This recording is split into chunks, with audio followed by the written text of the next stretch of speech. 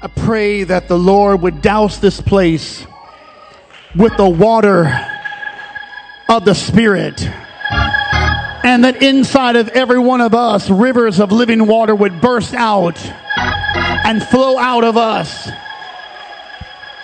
That's the only way you're going to live. Amen. All right. Exodus 17, and I'll read 4 verses here. And all the congregation of the children of Israel journeyed from the wilderness of Sin. I know how it's spelled, but pronunciation would be Sin. After their journeys, according to the commandment of the Lord, and pitched in Rephidim. And there was no water for the people to drink in Rephidim. Wherefore the people did chide with Moses and said, Give us water that we may drink. And Moses said to them, Why chide ye with me? Wherefore do ye tempt the Lord? Or why are you tempting the Lord? You're giving me trouble and you're tempting the Lord. And the people thirsted there for water. And the people murmured against Moses. Look at that in chronological order. They thirsted and they murmured and said, Wherefore is this that thou hast brought us up out of Egypt to kill us and our children, our cattle with thirst? And Moses cried unto the Lord, saying, What shall I do unto these people? They be almost ready to stone me.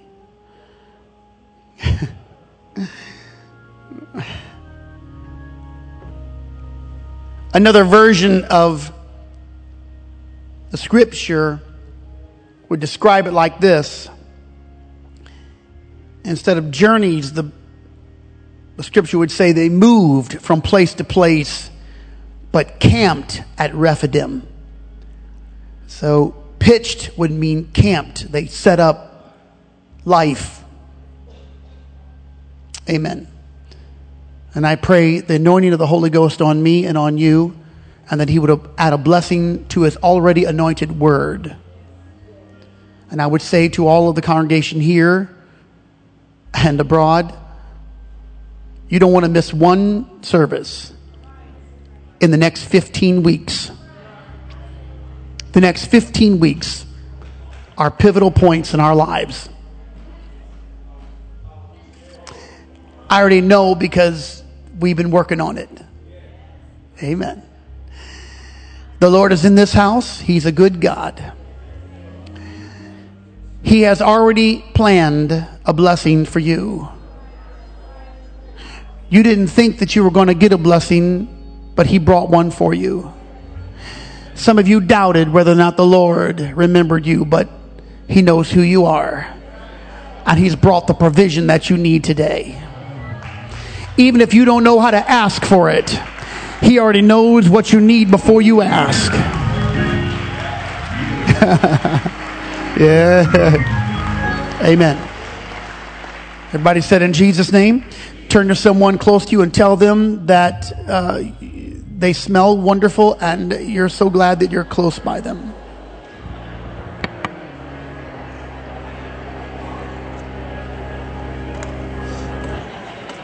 Thank you, Brother Lyle. Thank you.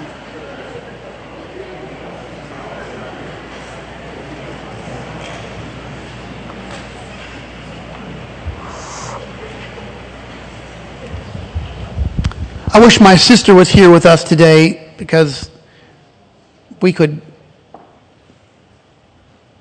talk a little bit about it.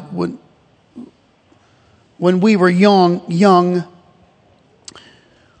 we spent a lot of time at the table retelling the stories that everyone already knew. Around Mama's kitchen table, we retold stories of our family, and in particular, our grandfather, Farino.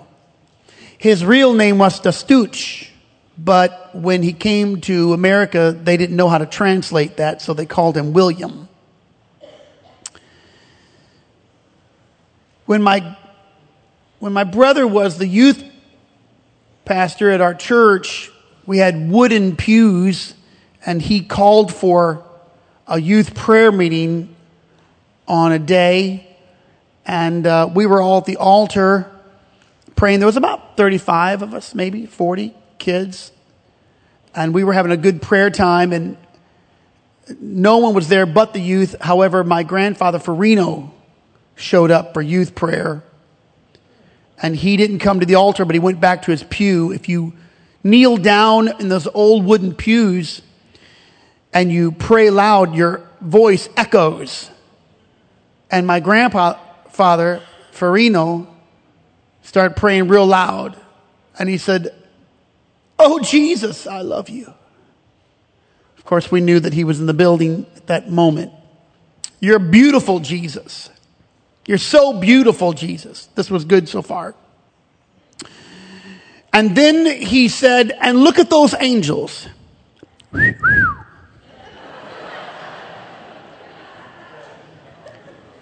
And he started to whistle at the good-looking angels and say how beautiful they were. And youth prayer was over.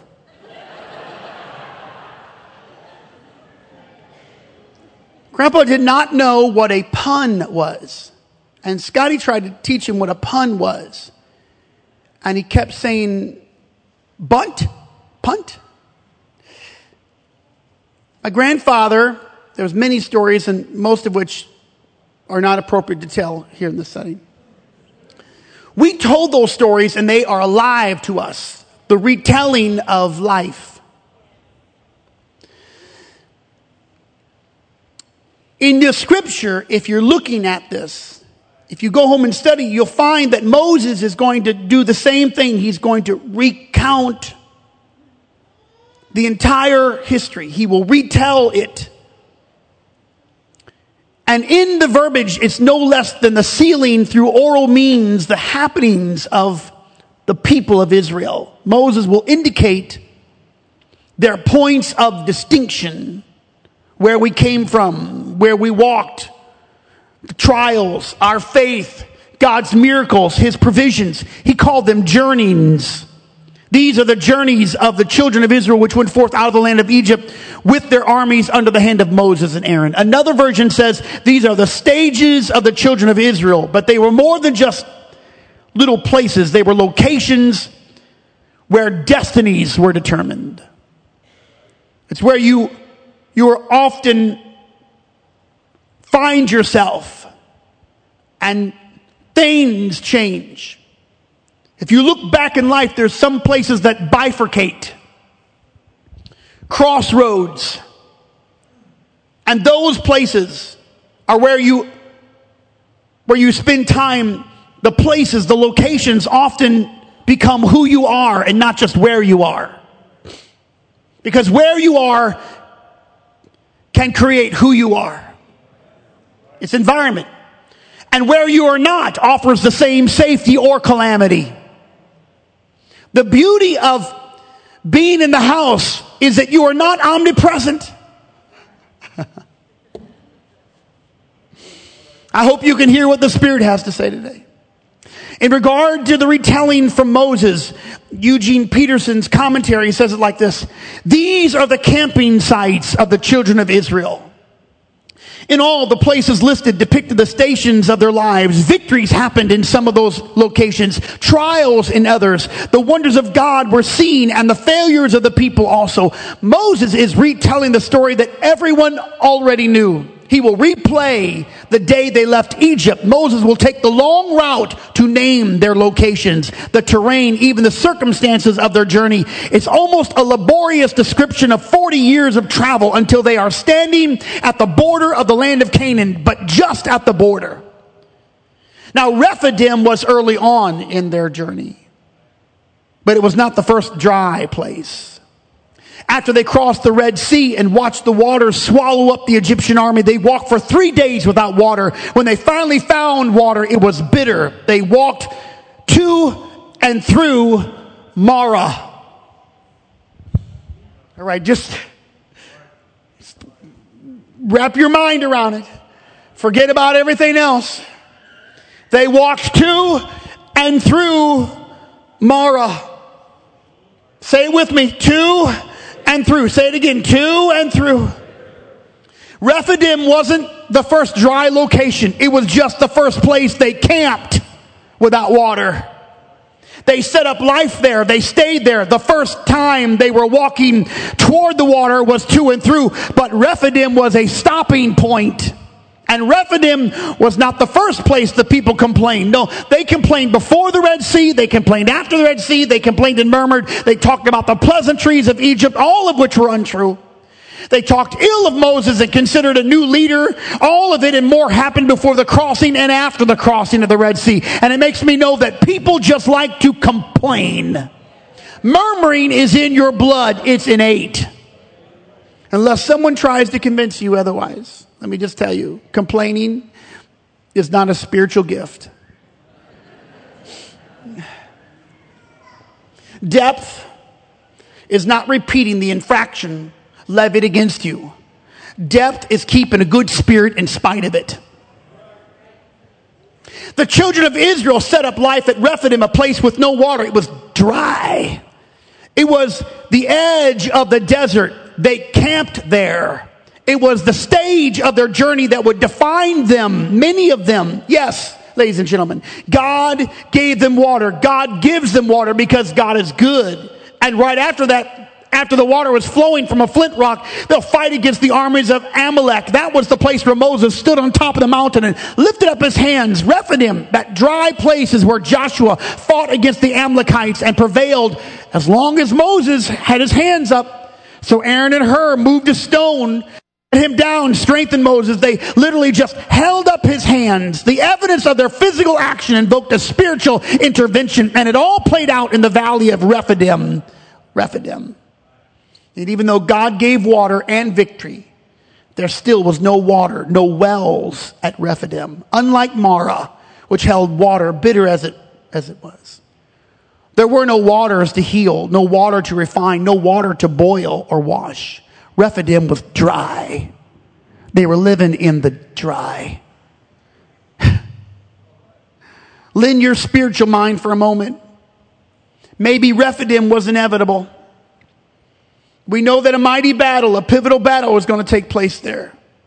We know water was going to flow from a flint rock there, but it was more than just a physical battle. It was a spiritual occurrence.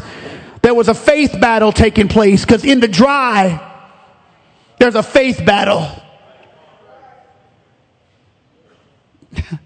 Think now. They are in between the Red Sea and Mount Sinai. They came from the Red Sea, but they've not made it to Sinai. Rephidim is in between. God did a powerful work at the Red Sea. For Israel, the crossing of the Red Sea was the most notable miracles in their history. All of their writers and scholars will write about it. Their judges and prophets and leaders refer to it. The psalmist, which there are many, spoke of the Red Sea. Songs, both then and now, depicted in all forms. I submit that 1,000,000 sermons over have been born from those parted waters of the Red Sea. God hath triumphed gloriously. The horse and the rider he's thrown into the sea. The enemy that you see today, you'll see no more. That's the Red Sea. Generations lived off the faith that emanated from that moment of the Red Sea. And then came Sinai. 50 days later, a mountain on fire. God gave the law. It was the shadow of Pentecost and the outpouring of the Holy Ghost, which would happen thousands of years later, and it happens today.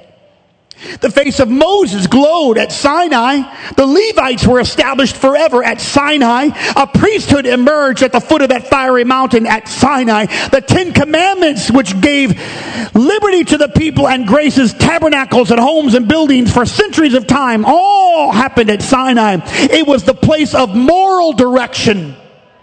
That mountain marked the pathway of right living. Sinai declared the intent of God's desire for his people for all time. His laws were forever, hear it, his laws were forever boundaries for the whole of humanity, written by the mighty hand of God. Even today, in this day, those words are the very things which Satan withstands in full force. The commandments that God gave, they are an affront to the spirit of this age, which rejects them and scorns them.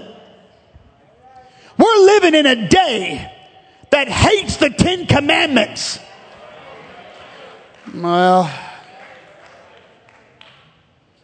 the Red Sea and Mount Sinai, these two places, pivot points of time. They are towers of God's omniscient plan for the ages to come. They are powerful and significant. Their constitution is the fabric of God's eternal plan of salvation. And yet in between them is Rephidim, the dry. The dry exposed them in uncomely ways. It moved them away from their recent victory. It shifted their joy and their dancing and turned it into complaining and second guessing. Their natural dilemma submerged their prior spiritual experience, and that has never changed. Camping in the dry, living in the dry will strip you of the Holy Ghost and the joy found there. Living in a place where there's no water will make you rethink things that should have been already established. Emotions rise up like clouds, blocking the beauty of God's shining light. If the Lord is going to use the last year for his good, the devil is always also going to use it for his purpose too. He wants to quarantine you away from the water.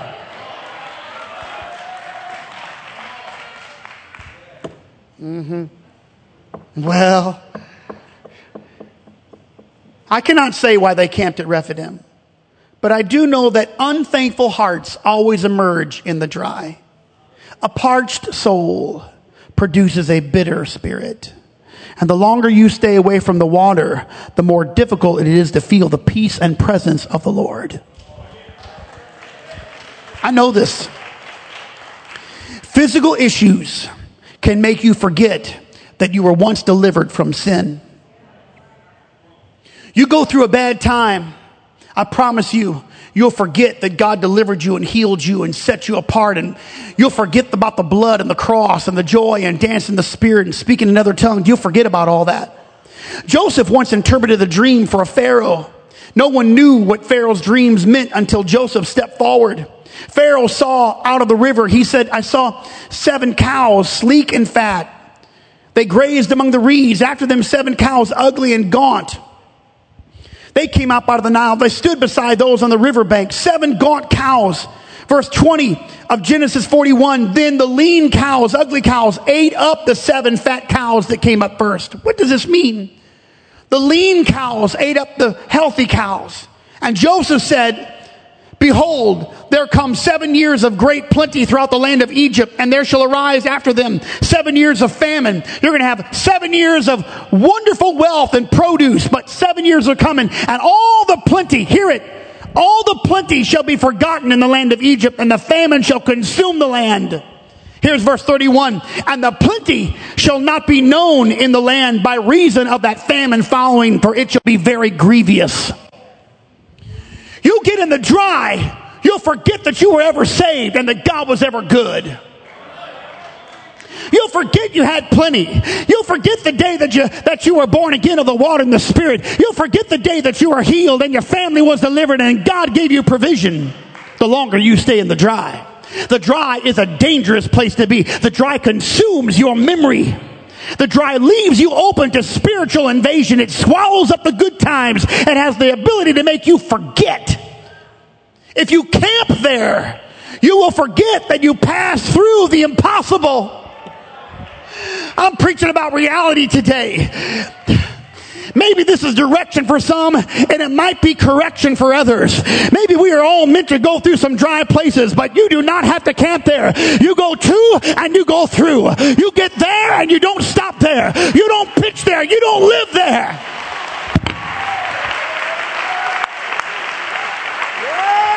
Yay! Hear me. You got to retell about the goodness of the Lord. It might just be that you have to say it again, how he brought you out, how he brought you through, how he covered you with his blood. You got to repeat it and tell it over and over. Get at your table. Tell how you were saved. If your testimony is 20 years old, tell it again. Tell how the Lord is beautiful, how he's great.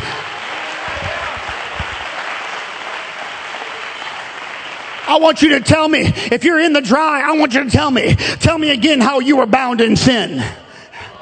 Come on, tell me how you were messed up. Egypt had you bound. It was a generational thing. You had no way out. Tell me how you did not know any other way. I was hearing Mike and Darcy Hedges talk about how they did not know any other way, and they retold the story, how that their baby was healed. Tell it again. Baby Hadley is 10 years old, but tell me it's fresh. I gotta have it. It's gonna bring me through the dry.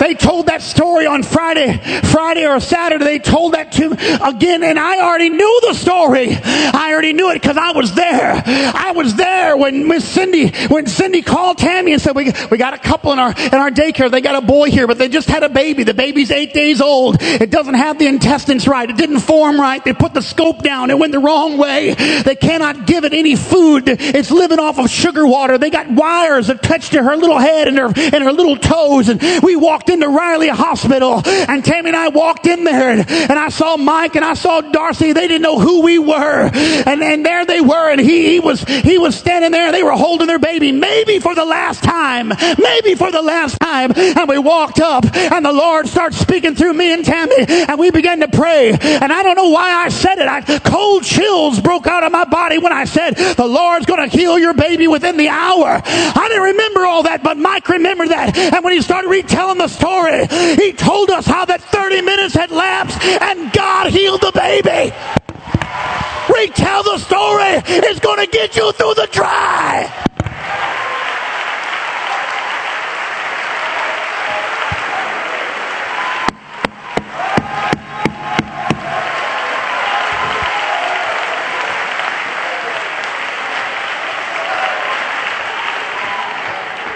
I'll tell you, if you're dry, one day is long enough. One Sunday should be long enough. You get back up and say, I'm not living in the desert. I'm not going to live in the desert. Say it again, how you didn't realize that you could be free, but you found the Lamb of God, and you were baptized in the water and in the Spirit, and you were covered by the blood of that spotless Lamb. Tell me again. Tell me how the devil chased you, and how fear was your unwanted companion, and how you ran into your own Red Sea, and you had no way out, you had no water, and you had no way over, you had no way through it, but the Lord made a way when there was no way. Tell it again. He brought you through, and the enemy would have devoured your life, but God buried the enemy of your soul. Tell me how the Lord saved you and brought you a mighty long way, because if you don't retell the story, you'll die in the dry. Because you're going to get to Rephidim, and some of you are already here. And if you're at home watching me and you're at Rephidim, or whatever place it finds you, if you become cold and indifferent and burdened down by life, and you can be burdened down by life, you're going to need to remember the goodness of the Lord. I got to remember the goodness of the Lord. I rest on the scripture. The whole earth is filled with the goodness of the Lord.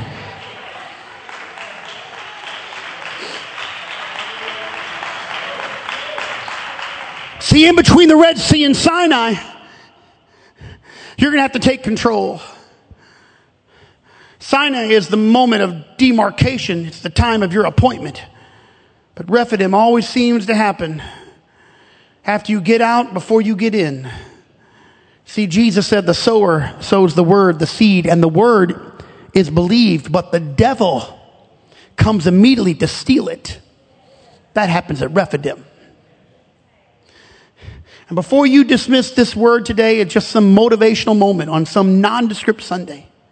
The Holy Spirit is speaking to you because he knows where you are in the season to come. Jesus was talking about evil spirits when he said that an unclean spirit is gone out of a person. And when that unclean spirit goes out of a person, that spirit seeks for, and I quote, dry places. Matthew 12. You get cold and indifferent and dry, you don't know what's going to enter your life. You can't control what will enter your mind. And I say you cannot camp in a place where there is no water. You will get in it, but you don't have to live there. Geography, ladies and gentlemen, matters to your spiritual life and your destiny. And I wish I could keep you from it, but the dry is almost always present right before there's an endowment of power. Psalmist said, weeping may endure for a night, but joy comes in the morning.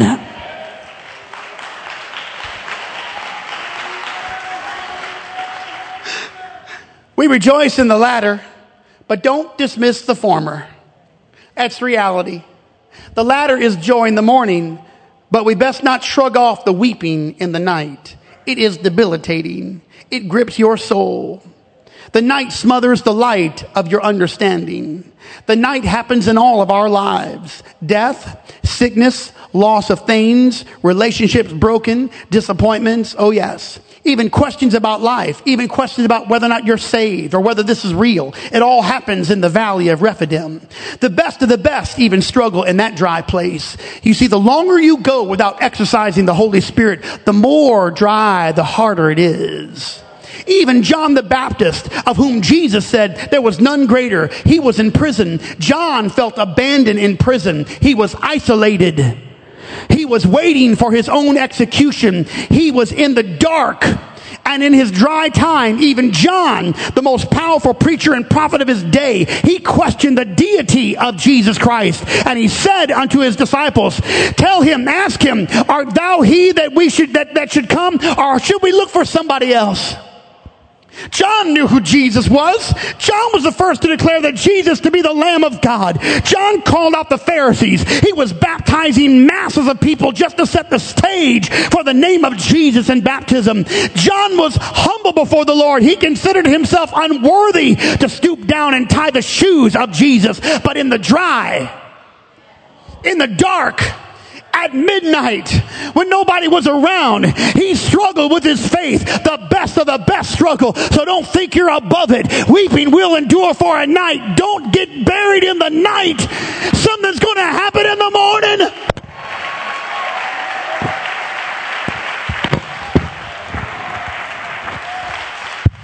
You're just going to have to believe the word of the Lord. Jesus said this, tell John. I'm going to say, I'm telling you. You may not see it or may not understand it. The blind see. The deaf hear. The lame are walking. The dead are getting up. You're going to be okay. God's going to come through for you. Whether you know it or not, he's still moving on this earth. Whether you can see it or not, God's still a great God. He's already providing a way from you. He's going to mend some relationships. He's going to restore some things you lost. He's going to give you back the years that the locusts have eaten. He's a great God. He didn't leave you just because you're in the dark and in the dry. There's water ahead. There's fountains. There's rivers. There's wells. I wish somebody would clap their hands like you believe it and shout out to God and receive the word. I'm not going to live in the dry, but I'm looking for the river.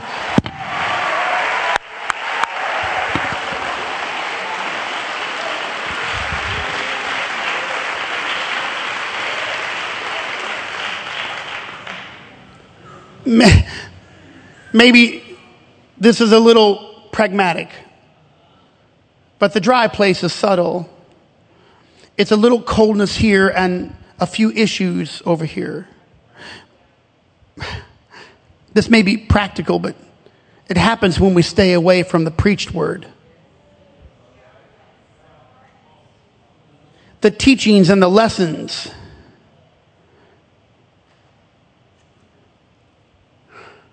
They feed us. It happens when we are burdened by the cares of this world. When we don't pray anymore in the Spirit. When worship and praise is regulated to whatever our musicians provide for us. That's when it happens. It happens when disappointments come our way. And when your dreams end. When you're in money crisis. When you're in family issue. When there are more ways to be empty and few ways to be filled. It happens when leaders don't meet your expectations. I'm talking about me. When I do not do what I need to do or what you think I should be doing, I am not exempt.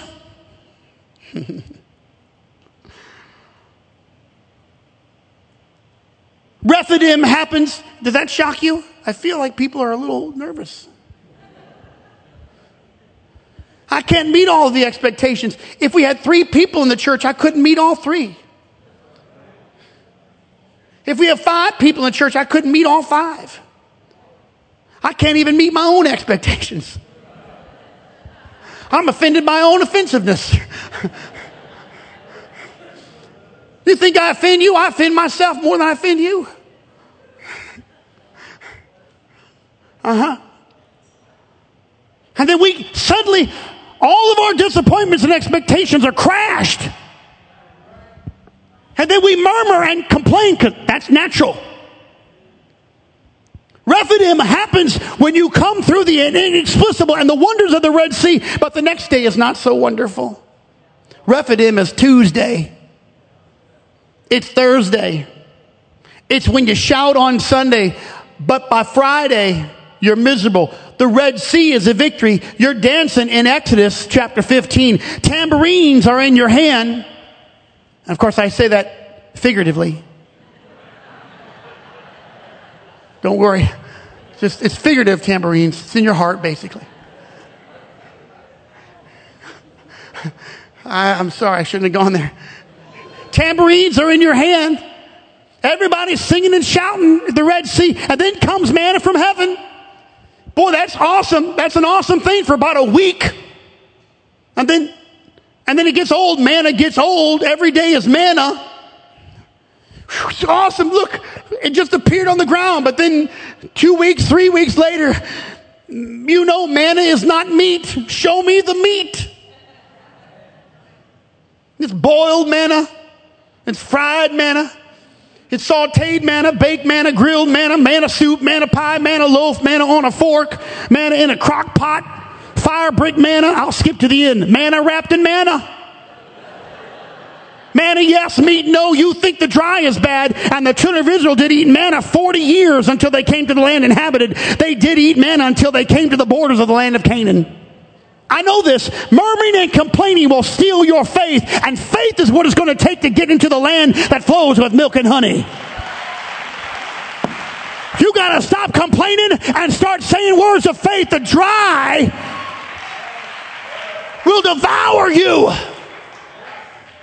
See, the place that's dry is where you develop that complaining spirit. And I'm going to tell you what, you can't complain your way into promise. You can't murmur your way into victory. You'll murmur your way into misery. Or you can praise your way into health. Let me say that again. You can praise your way into health. In fact, you can praise your way into joy. Don't wait for the feeling. Just go through the motion.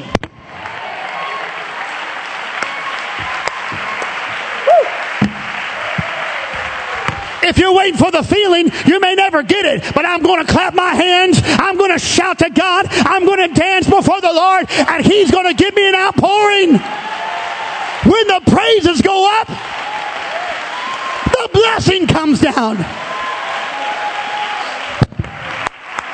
Woo! I feel the Holy Ghost in this house. I'm asking God to pour out a river, a water, douse us.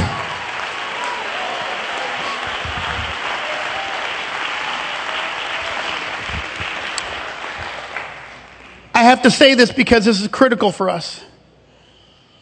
Paul is writing, he's talking about the church, he's talking about the body. When he writes about the intention of the Lord, that the Lord might sanctify the church, that He might sanctify and cleanse it with the washing of the water by the word. It's no wonder why people feel dry. They're reading Facebook, but they're rejecting the book. If you read your Bible as much as you read Facebook, social media, Instagram, or whatever you got going on, you probably wouldn't be bitter today.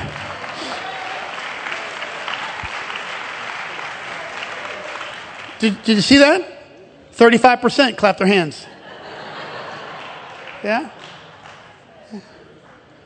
Joy. Don't mess with my Facebook.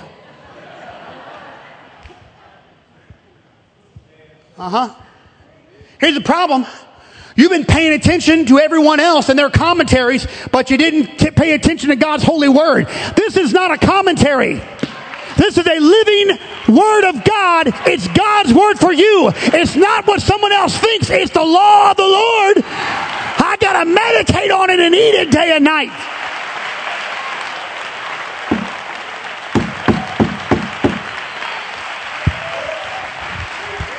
You know why you got mad? I'll tell you why you got mad. You got mad because someone wrote something and you read it and you responded to it. And the problem back then was they could just complain to one another. God heard it. But now we've got a way to express every passing thought that goes through our brain. And then we just post it for all the world to see. And then people just wait for a little notice. Ding. And the joy, euphoria. It's like natural endorphins shooting through your brain. Your cranium is filled with joy because some knucklehead posted something and your emotions get all wrapped up in it. And now you're all wrapped up in it. You haven't taught a Bible study in so long. You haven't gotten to the book. You don't even really know where Exodus is and Genesis and Deuteronomy. You have no idea where the altar is and you're so dry. You're dry. You're living in the dry. I say get out of the dry. You're going to die in the dry. You got to get back in the Word and be washed with the water of the Word. You got to get back in the Word. You ought to have your Bible on the kitchen table. If there's one thing you ought to have out, it's the Scripture. Don't forsake the Scripture. I'm going to add a little something to the prayer room. We have a prayer room, but this whole place is a prayer room. I was walking into the atrium and praying in the atrium. I think wherever you want to be, just pray. I want to add something to the prayer room. Before you make a decision, you pray. But before you make a decision, you pray and you read your Bible.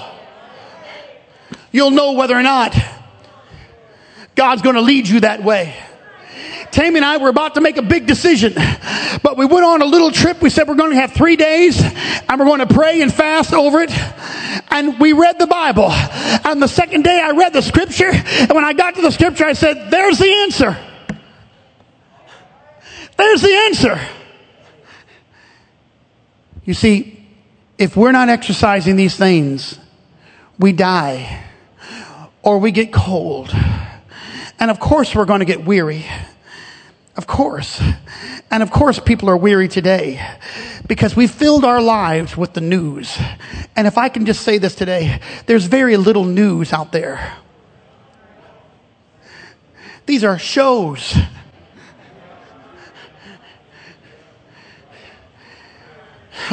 These are sitcoms. These are people posing as journalists. And the church is consuming it. And instead of being about the Great Commission and the Father's business, we're so dry. We've read too many things that will not edify. The reason why is because you've been camping at Rephidim. Get out of Rephidim. Get out of Rephidim. Get in the house. Get in the prayer room. Get in the Word. If you've got the Holy Ghost, exercise it again and speak with other tongues.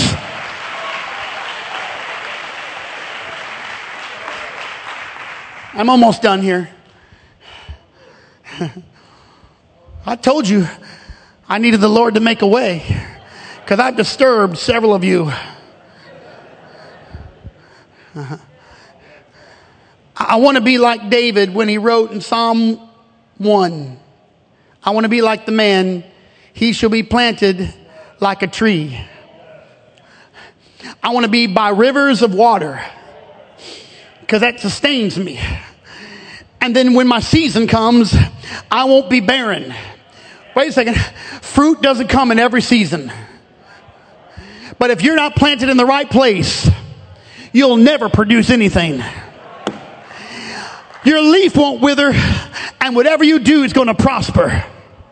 But to get to verse 3, you got to pass by some people. I'll quote verse 1. Blessed is the man that walketh not in the counsel of the ungodly. I cannot walk with people that are ungodly and telling me things that are ungodly. If I wish to be planted by the rivers of living water, I got to make a choice about who my friends are.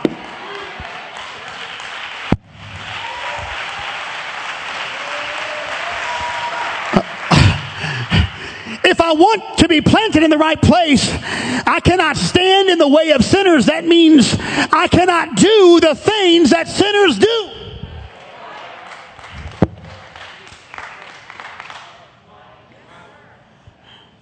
Finally, if I want to be planted in the right place, I cannot sit down with people who nonstop talk about everybody, gossip and complain and murmur, scorn everyone, talk about how bad everybody is, point out everybody's faults. If they even qualify themselves and saying, I just feel like I want to get this off my chest. Don't get it off your chest. Swallow it and put it in your belly.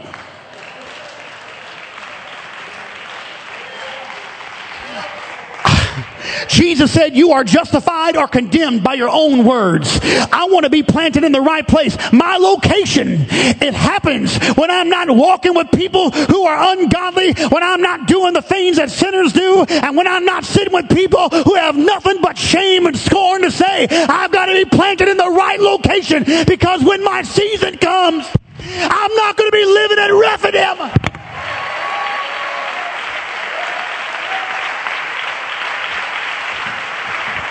I'm praying right now that the Holy Ghost would come into this house, that He would baptize you all over again, that rivers of living water would burst out of you, that you would redirect your path, that you would not die in the dry place.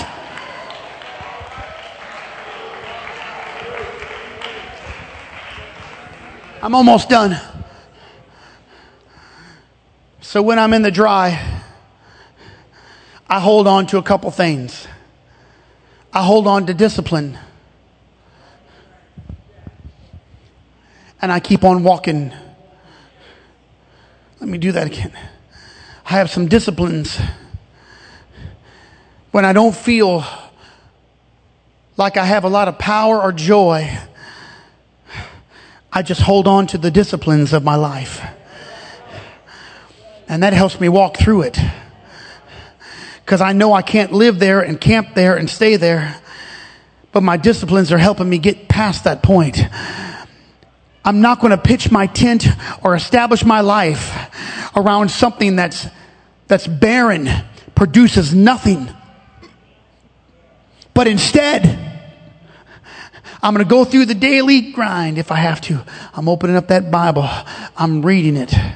Have you ever read the Bible through? Have you ever read it? Have you got to the point, where Numbers, have you gone through Numbers? Have you read through Jeremiah? It's the most depressing book. Lamentations, Lamentations, that book's even called Crying. The Lamentations of Jeremiah, he cries the whole book through. That's all right, I'm going to cry my way right out of this dry place. I'm going to cry my way. Have you read through the book of Revelation? Scare you to death. I'll just scare my way right out of this dry place. I'm going to be scared all night long. Have you read through the early part, the Torah, the Pentateuch, the first 5 books? Have you ever read through those where they list all the names of everybody, and this one begat, and that one begat? And they're not even part of my family. Why do I need to know their name? You just read their names, and you just read them, and every time you read a name, you haven't pronounced it right. You just read it through and just say, I don't know what I'm doing here, but I'm going to get out of this dry place. I'm going to keep reading this word. I don't know how this is going to help me right here, but I'm going to know who begat who, because I ain't staying here. I'm going to go through my disciplines. I ain't staying here. I'm not staying here. I'm going to open up this book. I'm going to pray my prayer. I'm going to say, thank you, Jesus, even if I don't know what He's done and I can't see it. If you get in prison, God is doing something great.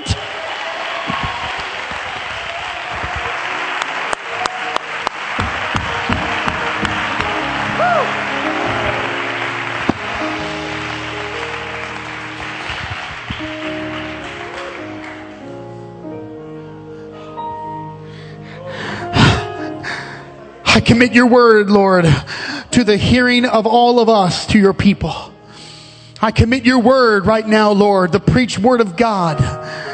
For all those who are in a dry place, let them keep on walking. And for all those who have not come yet to it, Lord, I pray that they would move right through it, Lord.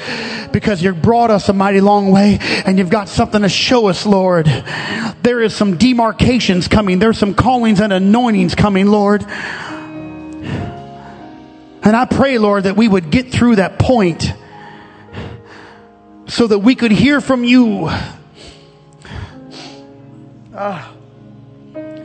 And that there would be an outpouring of the Holy Ghost with fire. That a new law would be written on the hearts of thousands of people in our community. That they would be baptized in the Holy Ghost.